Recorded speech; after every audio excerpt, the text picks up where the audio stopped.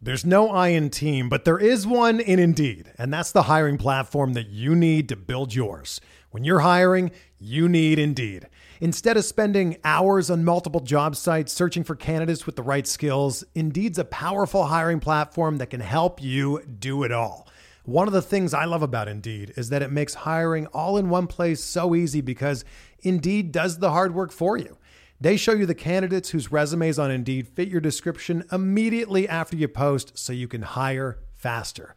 Join more than 3 million businesses worldwide that use Indeed to hire great talent fast. Start hiring now with a $75 sponsored job credit to upgrade your job post at Indeed.com/Blue Wire Sports. Offer good for a limited time. Claim your $75 credit now at Indeed.com/Blue Wire Sports. That's Indeed.com/Blue Wire Sports, and support the show by saying that you heard it on this podcast. Indeed.com/Blue Wire Sports. Terms and conditions apply.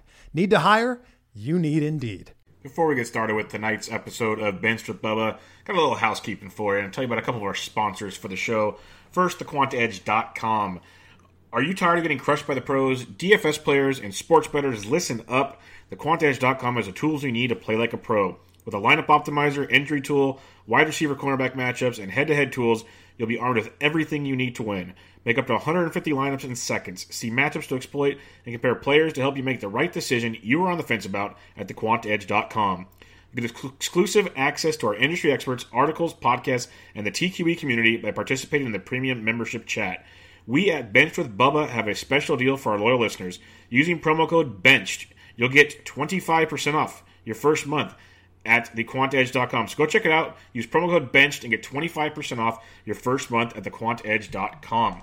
Also, they are doing a special raffle for a signed Joe Montana jersey. If you buy a month, you get 5 tickets into the raffle, a season 10, a week 1, so go try it out. Also, there is a fun way to play fantasy sports these days. It's called Draft. Draft.com, draft in your app store, snake-style drafts just the way you like it. They've also introduced auction salary drafts. Tons and tons of fun. They have all your NFL needs you need. They got golf on the weekly. NHL is up and kicking. NBA's around the corner. You got MLB postseason. So much fun over there at draft.com. Use promo code SDSports at checkout, and you'll get entry into a free $3 tournament of your choice. Again, SDSports at checkout for an entry into a free $3 tournament of your choice. One last thing before we get started with tonight's episode. If you can give us a rating and review on iTunes, we'd much appreciate it. It'd help me get the podcast out to more listeners and expand the product we have for you. If you could give all of our shows a rating and review on iTunes, we'd much appreciate it. But you can start here with Benched with Bubba. Now, to tonight's episode of Benched with Bubba, episode 124, with Clay Link of RotoWire, recapping the fantasy baseball season.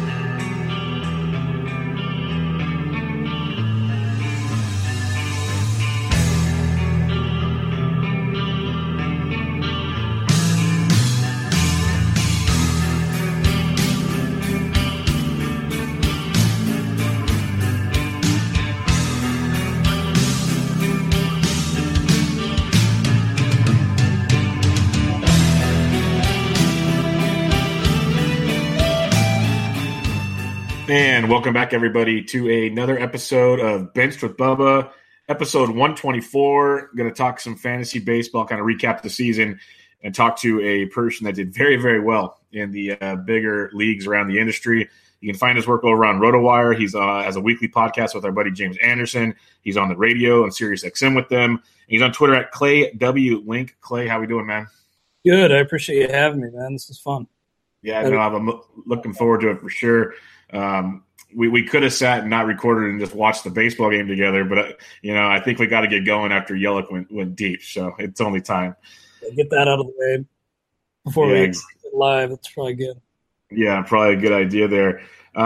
Let's just get right to it. We're going to talk a lot about kind of how your strategy worked out because, as you know, playing fantasy baseball for so long, it's such a long, grinding season. So many things have to kind of go your way. You work the wire correctly. You have to avoid the big injuries. There's so many factors involved in baseball.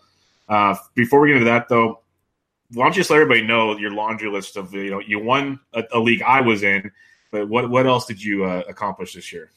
Well, I was fortunate enough to take down first overall in the Great Fantasy Baseball Invitational. I won my league in the NFBC Online Championship, finished tied for 8th overall there. First in CBS Sports AL Analyst League. First in the SiriusXM Host Dynasty League. Second in AL Labor. Second in Tout Wars Head to Head. So yeah, it was a pretty good year. I won my hometown league, but I had some few stinkers in there as well. But overall, it was a really good year, my best ever. And so, 2017 really wasn't a great year. So now I'm just trying to just get back to the grind and try to repeat. No, I love it. That's a heck of an accomplishment. Like you just mentioned a handful of leagues you're in, and you're with a lot of the big guys in those leagues. So to do that is very, very good. I know RotoWire as a whole did very, very well. And DVR, one of your co-hosts on the radio and other aspects, did very, very well. James Anderson, I believe, did well in his TGFBI also. So, yeah, you guys did very well. I did not. Why I did well. We have a great crew here and, kind of riding their coattails a little bit. Yeah, when I interviewed James might have been mid-season time around the trade deadline with prospects and everything, I was telling him I've been a RotoWire subscriber for years just because the content you guys put out, the people you guys have, it's a great tool, and I really do enjoy the work you guys put in there. So it shows getting to sit there and pick those brains every day. Definitely doesn't stink. I appreciate that. Yeah, we got a lot of kind of unsung heroes too behind the scenes. We have an army of breaking news and rap guys who it's kind of a thankless and not a glamorous gig to do that, but they do a great job, and we wouldn't be what we are without them. No, I love it. The TGFBI is, like I said, the one I was in didn't fare so well in League 6, but I had just a slew of injuries and many excuses I can make. The fact that you won the overall, not just your league, the overall is darn impressive because that was a lot of people in there.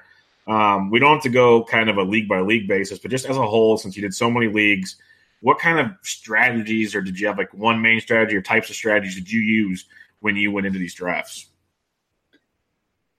Kind of more generally, I didn't want to pay up for pitching within the first 4 or so rounds typically. I wanted to try to load up on the hitting side. Was able to do that. I knew that there were certain players, it was kind of a player-specific strategy. I knew I wanted Trinan at the price. I knew I wanted Snell. I knew I wanted Clevenger. Those guys were really common denominators in a lot of leagues, and that was huge. Getting those 3 guys to anchor your staff, carry you, they'll make up for some busts early on. And I think I generally wanted to go hitting heavy, but then pitchers within that 4 through 8 range. And so in that range, got quite a few shares of guys like Verlander, guys like Aaron Nola too, So pitching was really my strength in pretty much every league. In AL Labor, I had 59 out of a possible 60 pitching points. Still finished second just because, my offense was not very good. But, that was generally the theme for every team, is that my pitching carried the day. That's outstanding. You mentioned that strategy because there was kind of 2 schools going into the draft season last year. It's A, you needed to get one of the stud pitchers. That's what some people thought. Or B, what you did, which is kind of the old school philosophy is we're going to wait on pitching and we're going to get the bats and go that way. And it seems for the most part that was the successful approach this year because with the injuries you saw, certain guys getting banged up, getting those big time bats like you were talking about, and then getting the Snells and the Trinans obviously turned into be just ace pitchers for your staff. Were there any other players that maybe you weren't targeting out the gate, but were kind of guys that it seemed were always common on your team outside of like the Snells and the Trinans of the world? That's a good question. I ended up with Walker Buehler, a lot of spots. That was fortunate. And I give James Anderson some more love there because, I probably wouldn't have been on him if I hadn't heard James pump him up for so long. Jack Flaherty, similar case there. Hitters, I had a lot of like Carlos Santana didn't work out, but Xander Bogaerts was big. And it's not like Carlos Santana was that bad. He was fine. But more so the guys that I had in common in most leagues were on the pitching side. And on the hitting side, it was just kind of piecing it together. Bogarts, Malik Smith, and TGFBI was huge. And a few leagues like Online Championship, I got Juan Soto off the wire, and that was a game changer, obviously. Mm-hmm. That's huge. What league was it you were mentioning before we started that you had Christian Yelich in? Had him in TGFBI. And that was, I was talking with Justin Mason, the creator of TGFBI, earlier today. And that was huge because in that league, it was one catcher, 2 util spots. And so I wasn't so hesitant to load up with 3 outfielders right off the bat. In that league, I got Stanton, JD Martinez, and then Yelich.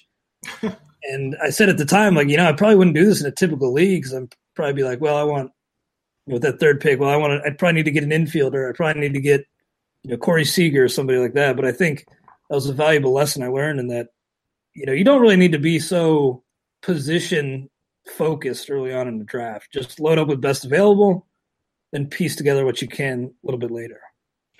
That's great advice there, is because people do get that way when you're looking at your draft. It's like, okay, I've gone so far, my middle infield looks weak, or I've gone so far, I've focused on the infield, my outfield looks weak, or pitching, whatever, like you're saying. If you can just focus on get your best available players, we've seen this year especially, and each year there's always, so many guys that come out of the woodworks.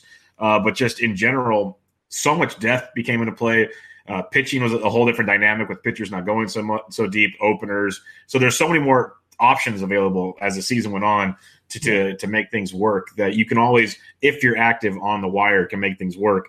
Speaking of the wire, when you're handling all these teams, it's always been a thing of mine. And every year I try to tell myself I'm only going to do so many teams, and then I get suckered into this one and this one and this one and this one. How do you go about your fab process and handling it? Because when you're in, at the end of the year and you're still in competition like you were, you had to be grinding it out pretty good there. So what's your process like on a weekly basis for your fab? Well, it's a lot of time on Sundays, and that's a part of it that's just taxing, and it's a grind, putting forth that kind of effort. It's not always possible every weekend. So you just got to do your best to kind of minimize the weekend's missed. And I was able to do that this year. And yeah, really, with Tout Wars, they had it at like noon Central Time, the deadline. So it was kind of nice I'd wake up, have some coffee, kind of do my bids there, relax a little bit. Then later on, I'd probably spend a good 2-3 hours just turning over as many stones as possible, trying to see, 2-star guys. One of our guys who works here, Adam Wolf, does such a great job with our projected starters grid, and Todd Zola does the pitching ranking. So just trying to see, which 2-star guys could I maybe get who's not really a big reach, who might not destroy my ratios and could be a good play. So, a couple hours every Sunday, though, was pretty much the case. Just going through the list of guys who have performed lately, sorting by recent performance, not necessarily by most owned, but going with guys who have been turning it on, seeing a lot of playing time. Obviously, opportunities really the driving force in fantasy. So just seeing guys who have the opportunity or are playing pretty well at the moment. Okay. Obviously, TGFBI, this was year one, and that's pretty awesome to have your name put on that title for starters. And Justin's a friend of mine, and he's done amazing things in that, and it's only going to get bigger and better. I can't wait to see what's in store next year. He's going to do head-to-heads and roto. He's going to have a little bit of both to kind of appease the masses. You mentioned you won your NFBC online draft. How many years have you been doing the NFBC? Because that's a whole other animal right there. Yeah, mostly I've been doing like the draft champions in recent years. This is my first time in the online championship. James Anderson and I got a chance to do Maine because the company had an open spot a couple years ago. That was a good learning experience. There's no suckers at those tables. It's just brutal. So we got our butts kicked there, and it was a good learning experience, though. But yeah, I was very fortunate in the online championship this year just to, not only get Soto, but hit on guys like Aaron Hicks. Aaron Hicks was huge for me. Bueller, of course. And, I paid up, and that was a rare instance where I paid up for like Kenley. I don't really like paying up for high-priced closers in those rounds, but I did get a share of Kenley. It was kind of book-ended by 2 terrible months, but really the 5 months in between were really good. So didn't really ever have to go chasing any particular category, and that was really nice. That's a nice way to work it out, because I was just curious. I've talked to a couple of other NFBC guys, and they always say, like you just mentioned with that year with James Anderson, is that first year is quite the learning experience, because the NFBC is such a different animal. If you had to kind of see what you've learned from then till now, what kind of advice could you maybe give to a first timer to be like, hey, this is what's going to be a little different that you're going to have to pay attention to, otherwise you're going to drown? Sure, yeah. The grind is one. The grind is really important because we missed a couple of weekends that year. We were, with the co-owner, ideally you're not missing any because somebody can jump in, but, life got in the way a little bit. So we learned that lesson is, can't really miss Fab at all. But also, and this is something that, Rob Silver, I'm sure you're familiar with him, talks about, and I think it's really good advice, is just, you don't have to hit a home run with every pick. You need a lot of doubles too. So as long as you're getting your value back on a lot of picks, you can find pockets of value a little bit later. You don't have to go forcing it, with either positional or categorical need early. I avoided the Byron Buxton landmines this year, the Billy Hamilton types, those guys who you go chasing after because you feel you need speed. I was able to do that. And yeah, just don't force the issue. Don't let the draft come to you. Don't necessarily worry about, I'm falling behind here, or I need to fill this roster spot. Just take the best player available and just continue to grind for 6 months. Now that you won the NFBC, the online, are you going back into the main, or are you going to stay in the online world? I would love to do the main, but if it's coming out of my pocket, I probably should. Exactly. It's a little tough. Yeah, another year of experience under my belt, probably. Yeah, I got you. Before we go on to the positional stuff we were going to talk about, any final thoughts on, the draft process, your season as a whole? Any advice to anybody out there? I congratulate all the league winners of TGFBI, Colton the Wolfman and Labor, Jake Seeley and Tout Wars. A lot of great people in this industry. I just had one good year. I'm really nothing special. It's just it's about avoiding landmines too, kind of as we've talked about. Like, I was really fortunate on that front this year. Really, really fortunate. Next year, my fortunes could change, and it probably will. So, just keep your head up if you had a bad year, because your luck can change in a hurry. No, and that's great advice, because you grind, but there's certain things you can't avoid. It's just out of your control, and it doesn't mean you're a bad owner or you don't know what you're doing. That's just how it kind of rolls that year. So it's a year-to-year process, and maybe you hit it big next year, and your next year's Clay Link. You never know. We'll see how it goes. But, let's go into some players. We're going to go kind of just for fun here, and we can go as deep as we want or as shallow as we want on these players. It's kind of a fantasy all-stars. You can call it whatever cheesy name you want to call it.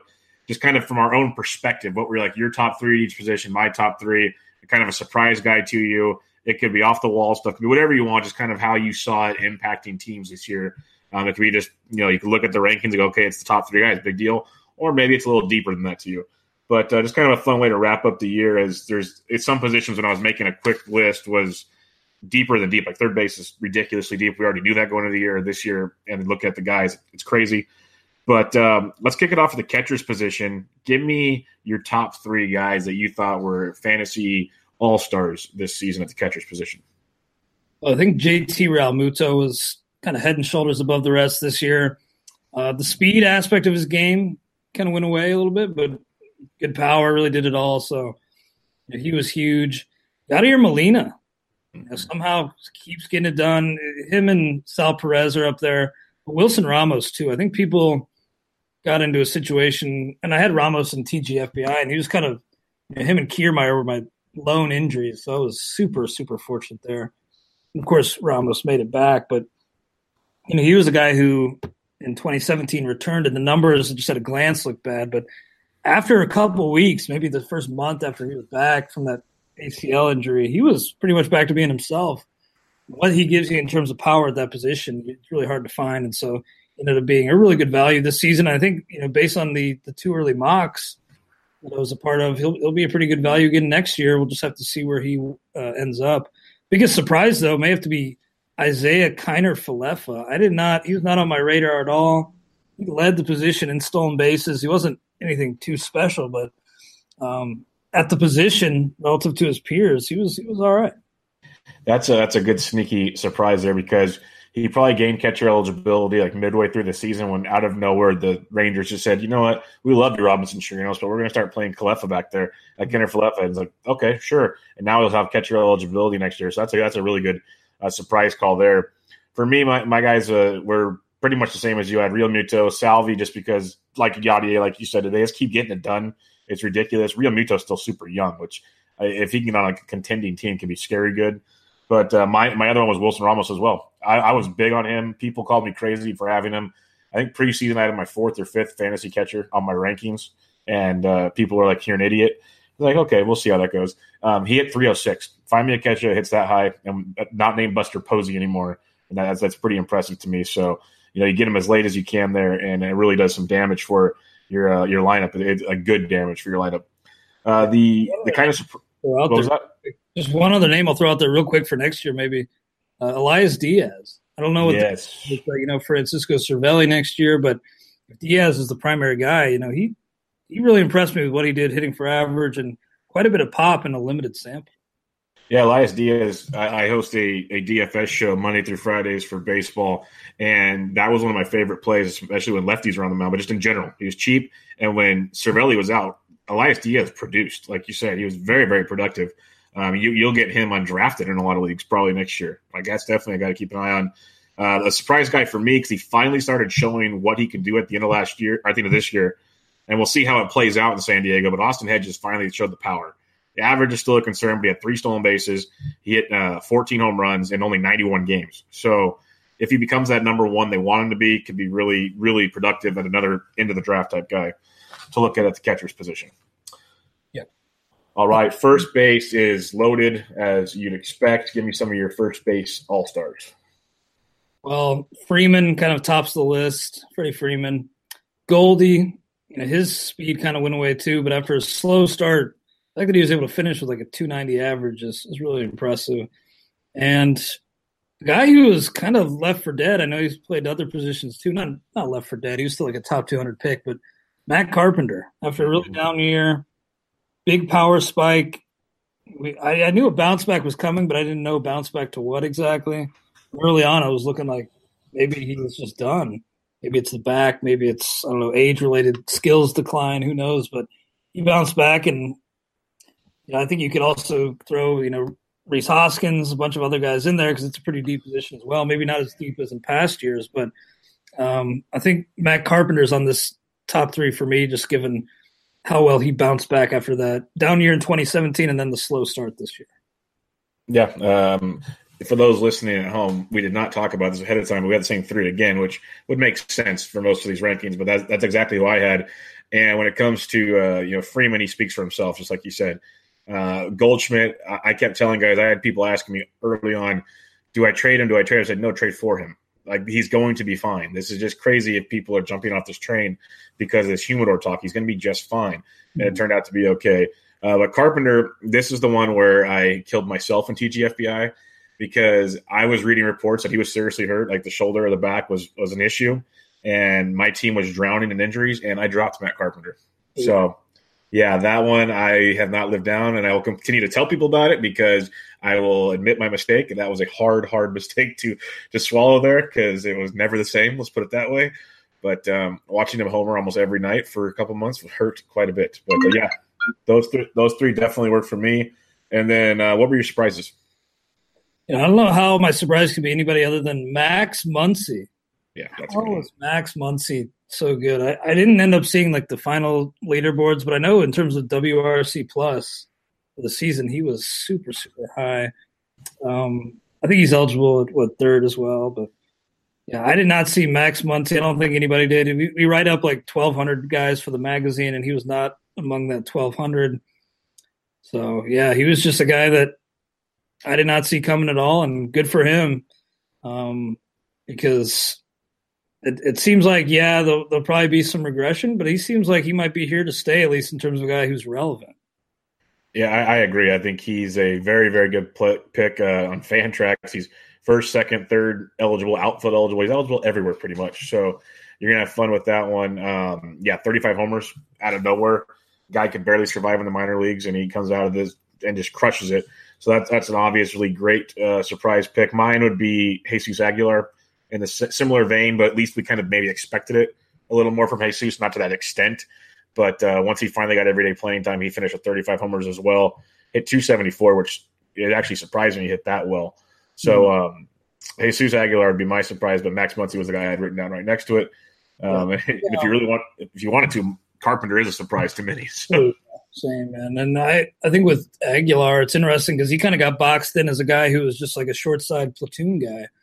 But they gave him a chance to be more than that, and he showed he could be. So, that's a really good one because he ended up being like a top 5 first baseman, top 3 even. Yeah, he's easily at least top 5 for sure. Maybe higher depending on your league for sure. He was he finished very, very high because his OBP was crazy. If you're in an OBP league, he had a really, really strong OBP to go with the power numbers. So. Yeah. Definitely something to enjoy there. Second base, I already know who one of yours should be, but give me your 3. Well, yeah, I think as a Reds fan, I will have to include Scooter. He'll probably be 3. I'm not going to include Jose Ramirez because he did not get to 20 games to qualify there next year. I think he got to 16, but I will include Javi Baez there instead of Short. So Javi, Whit Merrifield, and Scooter. I said this on Twitter in like May or June, but even after last year and as a Reds fan, I was not a believer in Scooter Gennett. I did not think he could repeat. I'm happy to say I was dead wrong. I'm really interested to see what his future looks like, where it is, because it's sounding more and more like he will sign an extension with the Reds. We'll see, but I think it's probably in their best interest to find a trade partner because they got a lot of guys coming who are infielders. So that'll be a really interesting story of the offseason with the Reds. Yeah, I love what Scooter did this year. And like you said, doing it again. Like many thought he wouldn't duplicate it, and he did. I'd be shocked if they gave him an extension. It'd be great if they did. I think he's a heck of a ball player, and he fits that ballpark very, very well. But like you said, all the guys in the pipeline coming up, the draft picks they just made, they just gave Suarez a big deal. It's going to be tough to pay for that for sure. I got Javi. I got Whit Merrifield, who was just absolutely outstanding when many thought he couldn't do it again, finishing with 45 stolen bases. Sure, the power regressed, but most of us expected that. I'll still take 12 and 45 with a 300-plus average any day of the week. And he's still – there's still some guys going over him for quote-unquote steals that I think I'll sit and wait for Whit next year. My last one, you took Scooter, so I'm going to go a little farther off the wall, not so much a surprise, but Cesar Hernandez is a guy I absolutely loved this year for where you're drafting him at, and he still finished with 15 and 19 stolen bases. The average dropped a little towards the end of the year, but I'll go with him as my third. I thought he was pretty good. I would have went out Ozzy, but his second half decline really, really, really hurt. Yeah, man, it pains me to not include Ozzy because I loved him. And he had a good year, when you look at the final numbers. But, yeah, that second half decline was weird. And it's hard to know because he didn't run as much as I expected what exactly the numbers are going to look like next year, because if you're paying the full price again next year, you're kind of expecting 20-plus homers again, and we'll see about that. But I think my surprise is going to be Joey Wendell, a prospect that I was just never thought much of, but he finished really good numbers, a guy who's probably going to be top 3 or 4 in the American League Rookie of the Year voting. So not a guy that I really had. I think I had him in one league, and he was fine. He's really a profitable pickup. But I think, just looking at the numbers, they're even better than I realized. Yeah, he was extremely productive. They liked him so much he was hitting third or fourth almost daily, which at the beginning of the year, you looked at the preseason rankings. I don't know what James had, but like team rankings, Joey Wendell was barely a top 25 guy. I think he was like around 18 or 19. Like he was not high up, and he was higher up obviously by the end of the season. But he started out the year much, much off the radar and did very, very well. So I like that a lot. My surprise, I'm not sure if he has enough eligibility next year for second base, but he had it this year, is Jose Peraza, your Cincinnati Red. I love this guy. I've been on his bandwagon. I've gotten in arguments with people that love Adalberto Mondesi, and I agree Mondesi is a stud. You can use him as a sleeper at that shorter second too. He's an absolute stud. But the price you're paying for him in those two early mocks compared to where you can get Jose Peraza, I think is going to continue to get better. And you know him much better than I do, so tell me if I'm wrong. I think he's a great surprise and definitely another later round value for next year. Yeah, he was the guy I was going to pick, at short as a surprise. And he, because I really think he was my biggest whiff all year. I said that 200-ish ADP was way too high. I was dead wrong. I watched him play pretty much every day, and he looked like a mess in 2017. There was a massive line drive rate dip from 2016 to 2017. I think it was like 7 percentage points. No power, no patience. Well, it turns out he had a little bit of power, at least in Cincinnati. Runs a lot, and a lot better hitter than I gave him credit for. Some of that line drive stabilization helped a lot. And it turns out, I think anyway, we'll end up looking at 2017 as more of an outlier than I thought was possible. I thought that'd kind of be closer to the baseline, but Ross is a lot better player than I thought he was. Yeah, I was more worried about his swing and miss ability, but hitting 288 really opened my eyes to what we might see with this guy. So pretty excited by that. Let's go to the shortstop. Give me your top three at the shortstop position. This was tough because, the first two not so tough, but the third was pretty tough for me. And I included Baez at second, so I'm going to say Lindor, Story, and then I'm going to give it to Bregman over Machado. Machado played in all 162. He had a nice year. It was fine, but Bregman's leap into superstardom and really being the most valuable fantasy player, at least fantasy hitter on that team, was pretty shocking to me. Love the kid's attitude. He's got a chip on his shoulder, it seems like. Power was a lot greater than I expected, ran a little bit. So, a 30-10 shortstop is really nice and hit for a high average, great counting stats. So he was the guy that, if you'd asked me what are the chances he's the Astros' most valuable roto hitter at the end of the season, I would have said maybe 5%. But he's a guy who, after a really slow start to his major league career, I'm sure you remember how poor of a start he got off to, has really blossomed into being the superstar most people thought he would be. Yeah, Bregman is – if you can't root for Alex Bregman, you just don't like baseball, period. But fantasy baseball-wise, I remember that first half or the first run for him last year. Everyone was calling for him to get sent down, and he's not any good. And I guess, the go-to every time was, Mike Trout wasn't great his first time too, guys. But Bregman is definitely – and he keeps improving. You see, every time you think he's kind of hit his peak, he just keeps doing more and more. 31 homers. I thought maybe you'd have a better shot of seeing 25 steals and 15 homers, but he flipped the script with 31 homers and 10 steals. He hits for solid average.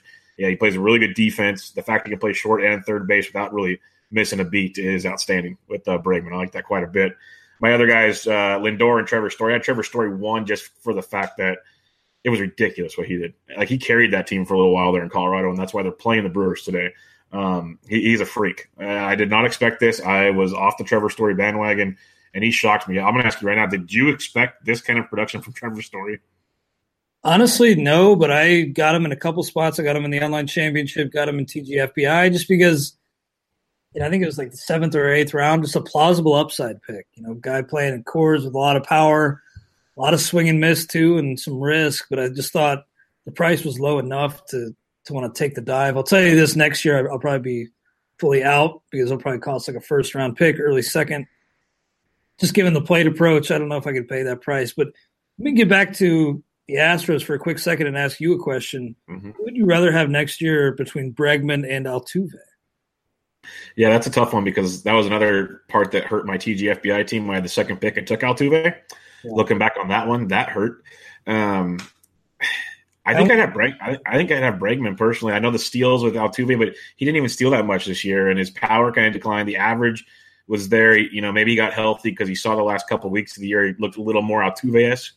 But I think Bregman's going to keep improving. I think maybe the power is not going to be much more than 30 to 35, but that's fine. It's totally fine. I think the average is going to always be high. Steals might even go up a little bit.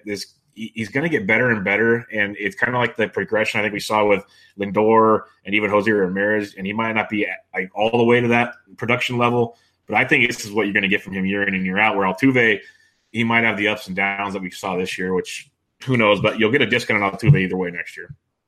Yeah, and that power fluctuation too with him, and didn't run quite as much. So yeah, I think I'm with you. I think I'd rather have Bregman for 2019. It's pretty Yeah, close. because just it's very, very close. Like, you can't really hate either one, and I think a lot of it will be picked for you based on where you're drafting. Like, that's just going to be the way it goes. Question for you here: we can kind of keep. I like this kind of back and forth without following the script here.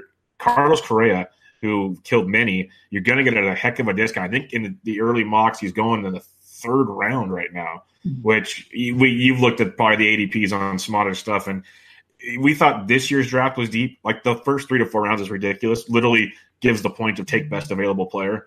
Carlos Correa, what are you kind of expecting from him next year? Because this was a massive disappointment.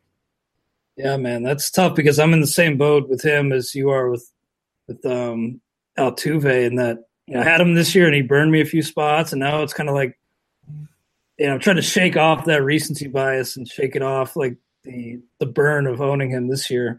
But you're right about the first 3 or 4 rounds. There's so much awesome young talent in the game today that the first 4 rounds are stacked. It's a great time to be a fan, but I'll probably be back in the well next year, or go back to the well. But I think maybe outside the top 30 overall, quite honestly. I don't know if you're going to get that discount just because, I think it was the back primarily that was the issue this year, but we don't really know exactly. And so, I think I'd rather have a guy maybe like Blake Snell, even Chris Bryant, those types. I like them, but I think if it's I'm not getting even a 10-point discount or 10-spot discount from where he was going this season, I think that's a little too pricey. Okay, yeah, that's very fair. If he falls, then yeah, but if you have to pay for him, there's going to be much better options around there. You already said your surprise at shortstop was Jose Peraza. Mine was one of the only good things I did on TGFBI was Tim Anderson. The average is what you expected, but 2020 is outstanding. And the speed's for reals, the power, maybe not so much, but where you drafted him at, I think he's an insane surprise. Oh, absolutely, man. That's a good one. Absolutely. I did not really have a ton of him, but yeah, he was a big profit guy. All right, let's go to the third base position. You already got Bregman at shortstop. Who else you got here? Yeah, Bregman at third. I think if I'm going to say 3 others, though, I'll say, Jose Ramirez, obviously, Arenado, and then my guy Gino, Eugenio Suarez. What a year he had, and kind of fizzled a bit late, but, from start to finish, the numbers were really good. And I know he probably won a lot of people their leagues. I was not really on him, ended up with a couple shares, but he's a guy that kind of like Jeanette, that I wasn't really a full-on believer, but he's convinced me, and as long as he's in Cincinnati, which he will be for a long time after signing an extension recently, I think he'll continue to be a really nice roto guy as the cleanup hitter behind Votto. Yeah, I love Eugenio Suarez. I think he's a hell of a ball player. Arenado, Jose Ramirez, and Machado for me, pretty self-explanatory across the board there. What I did want to ask you, I wanted to wait till we talked about Jose Ramirez here.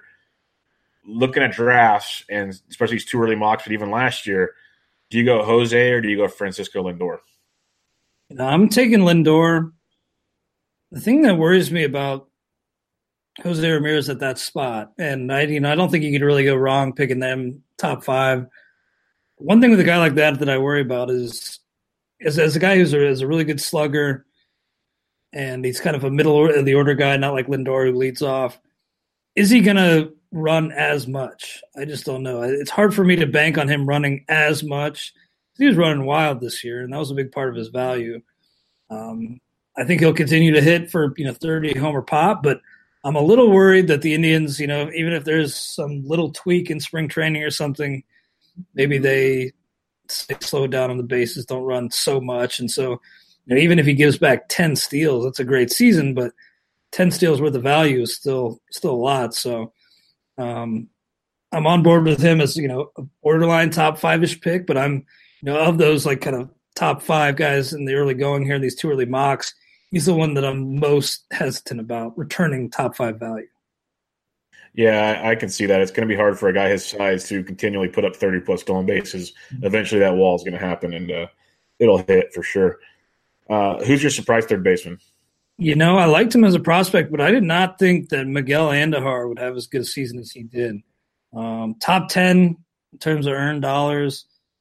I know the defense is a little shaky, but he's a guy who's just time and again was hitting for home runs, hitting for average.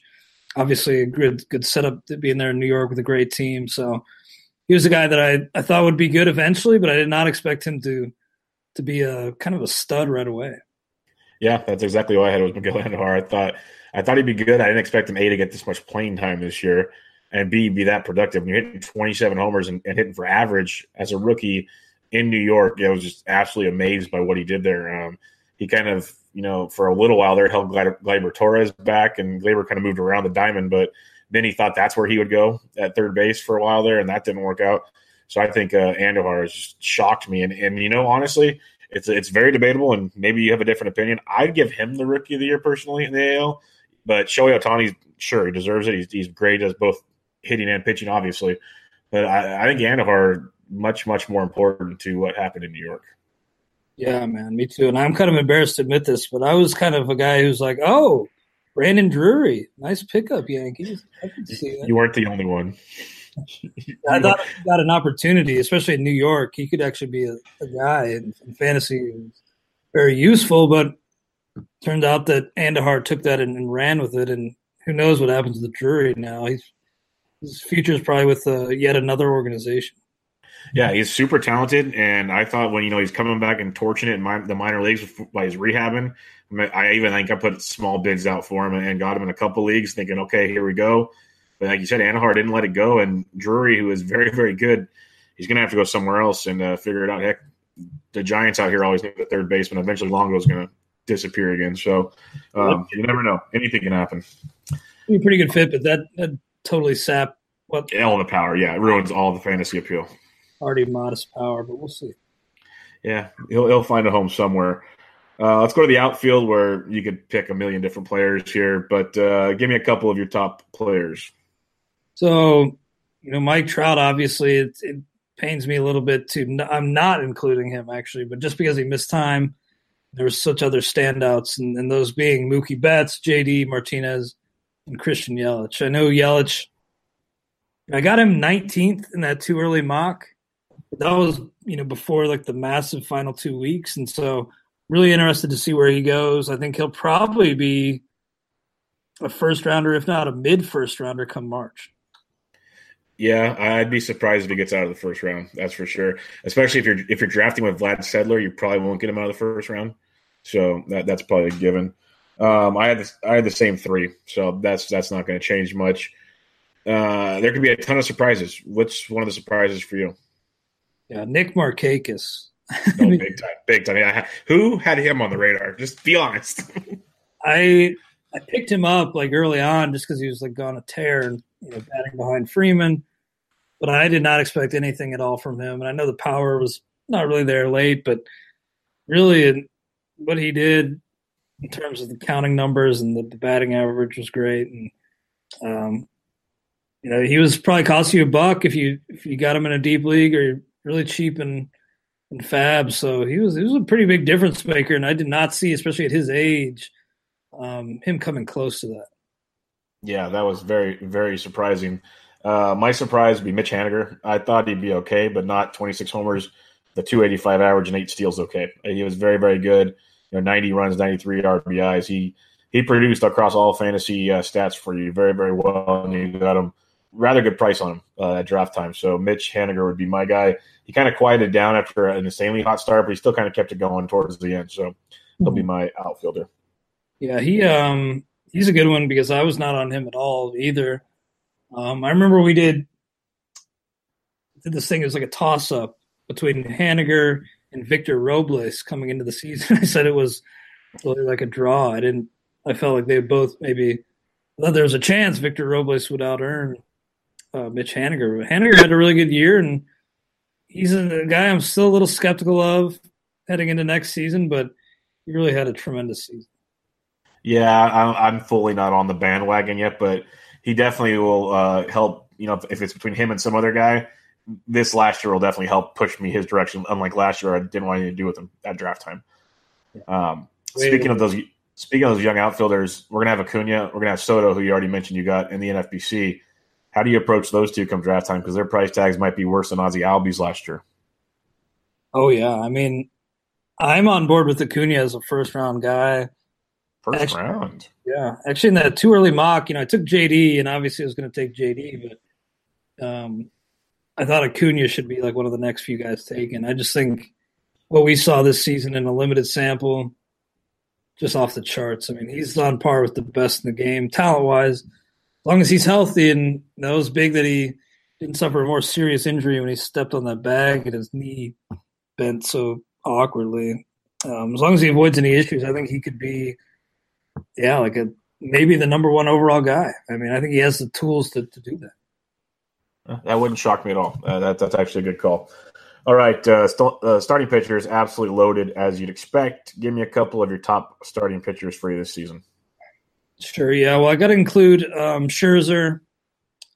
I'm going to include DeGrom, and I'm going to include Snell. Verlander, obviously right up there, but I think DeGrom, maybe for roto purposes, the lack of wins, maybe it was a little frustrating, but having an ERA that low, like 75 points or whatever it was, lower than the next lowest in the NL, just an insanely awesome season for him. And Snell was the reason that I had such a good season. And Scherzer. I think Scherzer is a guy that, because he's kind of in his tier now, he used to be the kind of Kershaw in his own tier. And this past draft season, it was, that top four, that big four.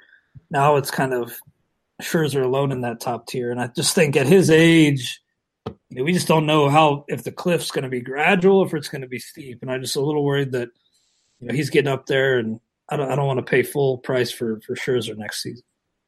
Yeah, after the last few years, I'm finding it harder and harder to pay full price for a lot of these guys because it's just one injury and it completely ruins what you have going. But you can't draft expecting the injury. But Scherzer, 300 Ks again, 2.5 ERAs. He's that good, like you said. Everything about him. It's interesting this year because we had the big four you mentioned last year. It looks like I haven't really broke it down, but we could almost combine kind of the 1A and 1B tier, and it's gonna be pretty deep this year compared to what it looked like last year. So that'll be fun, in the offseason, kind of breaking all that down. But I had Scherzer, DeGrom, and then mine was Aaron Nola. He was my long shot NL Cy Young winner going into the season, and he lived up to the hype in my opinion. He was absolutely outstanding. So Nola is definitely a guy that I think still not getting the full respect based on those too early mocks. So I'm looking forward, if I can get him around that same draft time next year, I'll be very, very happy. Yeah, man, I liked Nola coming in, but I really liked what I really liked about him was the price. Mm-hmm. And yeah, he's going to be marked up next year, but I agree that's probably not as much as he should be. And so I'm going to probably be on him again. Yeah, based on just the early numbers, and obviously a lot can change, but I definitely, if I have to, go early on a Kluber or something, but I can wait 3 rounds and get a Nola, or 2 rounds and get a Nola, I'd probably get the bat and get Nola later. That's kind of what I'm looking at. Yeah, I know I said earlier that my strategy, which led to some success this season, was kind of hitters first 4 and then, or first 3 at least, then 4 through 8. Try to hit some pitching. But I think next year, like in the third, I'd be willing to pay up a 3rd-round price for 2 guys, and that's Snell and Nola. So I think if I get one of those guys in the third, I'll be pretty happy. Yeah, I think Snell is as legit as it comes, and he was my surprise. You could have him in the top 3 easily. I was lazy and put him at surprise. He's been everything you could dream of and more. 221 strikeouts and 180 innings pitched is just insane, absolutely insane. And I think he's great. What would one of your surprises be if you haven't mentioned it yet? Well, I mean, last thing on Snell is just doing it against 2 100-win teams. His success against those clubs is really impressive. I got a couple I want to shout out. One being Miles Michaelis, coming up back from overseas. I didn't know what to expect. The Ks were really underwhelming, but he was like a top 20-ish overall pitcher despite a really low K rate. So, it's a lot of finesse, a lot of dropping in that curve for called strikes. But I think he can do it for a little while yet. I think he'll be undervalued probably just because people want more Ks than he probably gives. Another one, though, Kyle Freeland. Mm-hmm. I didn't have Kyle Freeland anywhere. I didn't really watch much of him, but he was going head to head against Bueller like a couple weeks ago, and finally got my eyes on him, and I was really impressed. Really crazy season he had. Yeah, Freeland was the other guy I had written down next to Snell. Freeland and a lot of that Rocky staff, on paper, and hopefully it carries over to next year, have figured out Coors. They actually figured out how to pitch in Coors, and it's impressive what Freeland did there. If you consider, quote unquote, half his starts were at home, he has a 2.85 ERA, and you never would have thought that would ever happen for a guy that starts half his games at Coors Field. And when you're looking at the fantasy stats, that is game changing, because even people forget come next draft season that the numbers were that good, because they'll see Colorado next to his name in the draft room, and you're going to be able to get him pretty good. So I think that's a really good call for sure. Yeah, he was. It's a thing where it's like I'm probably going to continue to admire him from afar, just because no pitcher has ever really been able to consistently beat Coors. Coors inflates runs by 30%, and so repeat seems ill-advised to me. But I respect what he's done. Yeah, and that's the hard part, because you got him, you got German Marquez, who's been outstanding. Like, the run he had in the last couple months of the season was just filthy. Yeah. But then again, you have John Gray, who looked like he figured it out last year, and then this year couldn't do anything. Mm-hmm. And sure, he was injured a bit, but you got to have that in the back of your mind too. Is like, okay, Gray looked like the guy. It didn't work, so can Freeland and Marquez be that guy still? Like you said, you might be better off just watching from afar, but I don't know. Those numbers are pretty darn good. Yeah. Marquez, I'm a little bit more interested in. And based on those 2 early mocks, he seemed like a guy who could be a nice, small pocket of profit guy. But I'm a little hesitant just given the setting, man. It's how many guys have consistently beat Coors? It was like Ubaldo for a couple seasons, and that's about it. So. Yeah, and that's crazy when you're setting starts and ends with Ubaldo Jimenez. So it tells you everything you need to know right there. Let's wrap it up with the relief pitchers, and you already mentioned one was a staple on your championship teams, but give me some of your top relievers. Yeah, I'm going to say, Blake Trinan. I mean, I might have to get a Trinan jersey just because of how he carried me in every league this year. But Edwin Diaz, of course, too. It's a historic season. Thought he had a chance to become just the second relief pitcher ever to get to 60 saves. He got close. Didn't quite get it. And the third, you could give it to a lot of guys, but Josh Hader being just so dominant, just filthy. Even when he wasn't seeing consistent save chances, he'd come out for a relief outing and strike out 7 or 8. He was just incredibly valuable. So he's a guy that, even without regular saves, and I think he ended up with how many, 12 saves. Well, he was still a top 5 earner according to our calculator. So he's there. I think my surprise is Jose Leclerc. I had a lot of Keone Kela, and that was pretty nice. I got a half season's worth of saves. And then Leclerc's, peripherals were good, but I did not expect him to be as good as he was. He's a guy that, assuming that the Rangers enter spring training with most of that same relief core, maybe they could trade Leclerc, but I'd imagine he'd enter as the closer, and I think he's going to be a pretty good value because of how bad that team was, I don't think people will give him enough credit. Yeah, I had the same 3 as you did. What Josh Hader did, I'm so glad I grabbed him in a couple leagues. He was filthy. And what he did leads me to my next question for you is, do you see – I'm a fan of saves holds. Some people want to stay strong with saves. But the way the bullpens are starting to be used these days, managers are actually getting smart and realizing not all saves are in the 9th inning. Do you feel that we should change most leagues to saves holds now?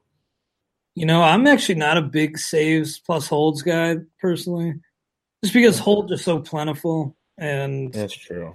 I just think, managers are being more creative in how they use the back end, but I think that kind of adds a new wrinkle of strategy, and I think that's kind of cool. So I just think with saves plus holds, it's like so plentiful that it kind of eliminates some of the strategy and the skill of the game, just because everybody can load up on relievers and really good. There's so many good back end guys, even if they're not seeing save chances. Like Ottavino had a great year. A lot of those setup guys are pretty nasty, and when you have saves plus holds, I just think the solds are a little too plentiful. No, that's a good point. Like, because, when they start coming in the sixth inning, that's kind of worthless just by a lefty coming in and getting one out, stuff like that. Yeah, that's pretty rough. Maybe if there's a better way to define it, it'd be better. Or I guess make all your pitching spots just pitcher eligible, not require certain to be starters, starting to be relievers, and you can strategize that way and go that direction. I think might be a decent way to go about it as well. The other thing is you have guys like Ryan Yarbrough, who was the main cog in the opener, one of the main cogs for the Rays. He had a 3.91 ERA, 128 Ks, 16 wins, and he only started 6 games. Mm-hmm. How do you plan on approaching this opener strategy next year? Because we're seeing it more and more. Heck, we saw the Brewers do it to open their game today, and it worked out very well. The A's did it last night. I think it's going to be something we see more and more into the future. Yeah, I do too. I don't know what's actionable with it, though. I still want to avoid those long relievers types, those primary pitcher types. I ended up picking up Yarbrough, and if you kind of had him in your lineup for a good chunk of the season, he was really profitable. But I still want to focus on guys who are going to give me 5 at least. 5 and dive isn't so bad anymore. So if I can get some, fill my staff, the back end of my staff with a couple 5 and dive guys, I'm fine. I just don't know what's actionable with strategy, just given this revolution we're seeing. I think maybe in future years we're just going to have, you're going to have to take some of those primary pitcher types. But for the time being, I want a guy who has every 5 days starting, and he's going as deep as he can. All right. Well, that'll wrap us up on the players. Any final thoughts on the 2018 fantasy baseball season before we wrap it up? Not really, man. I had a good time talking with you, Brian. It was good to meet you, and I appreciate you having me on. We're already on to our magazine prep here at RotoWire, so it's just, give us a try. RotoWire.com/free for a free 10-day trial. No credit card required. No strings attached at all. If you don't like it, just don't sign up after the 10 days are up. But I think most people will probably like what we're doing. We got a lot of good off-season stuff planned, podcasts and consensus rankings. So we're focusing primarily on the magazine right now, but we'll have a lot of stuff up in the meantime. Yeah, go try out that trial, guys. I think you'll really, really enjoy it. They cover all the sports. They do it all very, very well. Like I said, it was me, and I think I joined – had to be close to 10 years ago now. Like I was out of college, but it was a long, long time ago. It's been a while. So really good stuff. They're super, super helpful. So go check them out. And people that listen to my show know that I am not the biggest fan of paying for content, but if it's good, I promote it. And I really do like what you guys do there. So I really hope to do this again. Oh, we will. We will definitely do this again. Like I said, I like what you guys do. You're all very good, knowledgeable people, and I can sit there and chat with you guys all day long.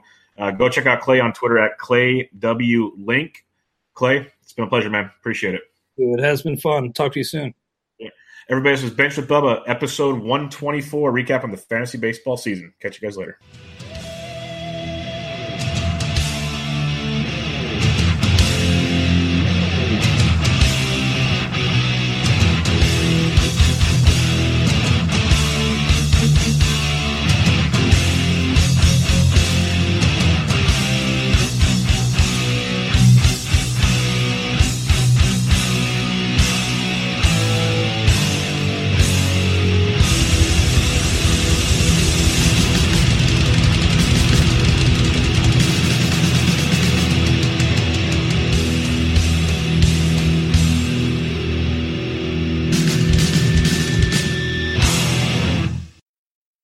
Life's better with an auto policy from American Family Insurance. No matter what dreams you're driving towards. That's because our expert agents will make you feel totally protected with the right auto coverage at the right price. You'll also save up to 23% when you bundle auto with home. American Family Insurance. Get a quote, find an agent at amfam.com. Products not available in every state. Visit amfam.com to learn how discounts may apply to you. American Family Mutual Insurance Company, SI and its operating company, 6000 American Parkway, Madison, Wisconsin.